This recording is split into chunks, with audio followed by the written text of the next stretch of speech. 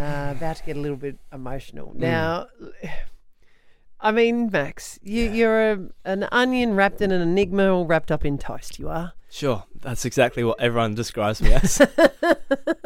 But the other day, you were talking about, because you play it pretty straight, but you were talking about something that got you really, really emotional. Unexpectedly emotional, I would say. Well, that was definitely where we were at, because it was an episode of Grand Design. Yeah, it's tough to revisit it.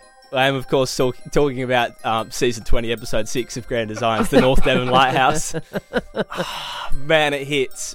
Right, so if you missed it, long story short, beautiful young family start this massive odyssey of this house like on the coast. It looks like a lighthouse they're building. Starts off great. Further they go, the more debt they're in, the more stupid the costs get. They're in a crazy amount of debt before they even start building because, of course, they're burrowing into the side of a cliff to build a stupid lighthouse in the hardest slate known to man. It's the dumbest thing in the world. Don't do it. They end up building a second house next door so they can borrow money against the second house just to pay for the first house. It's not such a grand design, you nincompoops. It's dumb. The whole episodes, they usually go for like 3 years or so. Kevin McLeod's coming back to this house like 8 years after he started the build for this thing. At one point, the two daughters, which started as little girls originally, they've moved out. They live in London. They've grown up. They're adults now. They've cut up in a couple of bedrooms they don't need anymore. They're in the workforce. Kevin comes back to see the dad and he's like, now notice that your wife isn't here. And the dad's like, yeah, we had to get a divorce because of all of the financial stresses. So it's taken a decade. His wife has left him. His kids are old. They live in a house in London now. Cap it all off. Kevin comes back for the final house reveal. You're like, hopefully at least the house is good for this guy.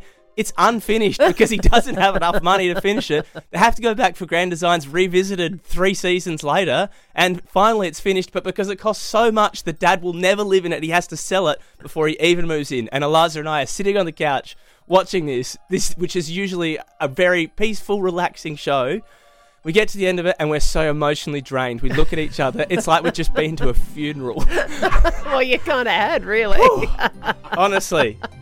Grand Designs. What are you doing to me? Who would have thought it? So of all of the things to get emotional about, this one really caught us off guard. But I am comforted that I know I'm not the only person that gets emotional at unexpected things. I'm ever since having babies, it feels like my uterus is coming out of my eyeballs. Like it's just like tears, just tears at anything. So you get set off by a lot of things. Oh, especially around the kids. You know, like I went to an assembly the other day and someone else's kid was playing the piano beautifully and I'm crying. Like I was so They're proud. fumbling through chopsticks or something and you're like, this is a beautiful thing. It was, look at me, I'm getting teary now. It wasn't even your kid. No, it wasn't my kid. I didn't even know the kid. It was a little Japanese, gorgeous little girl, but good on her. I was pumped for her and her family. Right, well see, that's got you off a little bit. What about if I said to you, McDonald's ads? I'm definitely going to cry. How much is that, love? Nothing, it's free. Thank you. Oh, that's so good. No, thank you. She's mouthing the words. So that ad is... What, can you explain what the ad is? It comes out by McDonald's every Macca's Day, and there's an old digger sitting there with his medals and all that sort of stuff, and then the young Macca's girl is sitting there with her little visor and a stripy shirt, and she's looking at this fellow, and he doesn't have his mates anymore because our diggers are starting to pass away, et cetera, and so he's sitting there by himself, and he's sucking on his free Macca's coffee, and then she gives him the free upfill, whatever it is, refill, and then he says thank you, and she says no, thank you. And Falling. And this sets you off. Yeah, it hasn't set you off absolutely. right now because we just have the audio of it. But Absolutely. what if I was to tell you that we have the audio of you watching the ad and crying in a meeting the other day? It's so good. Macca's, they get free coffee because they fought for our country. And there's another one where she goes over and he goes thank you because she gives him the coffee and she goes no, thank you.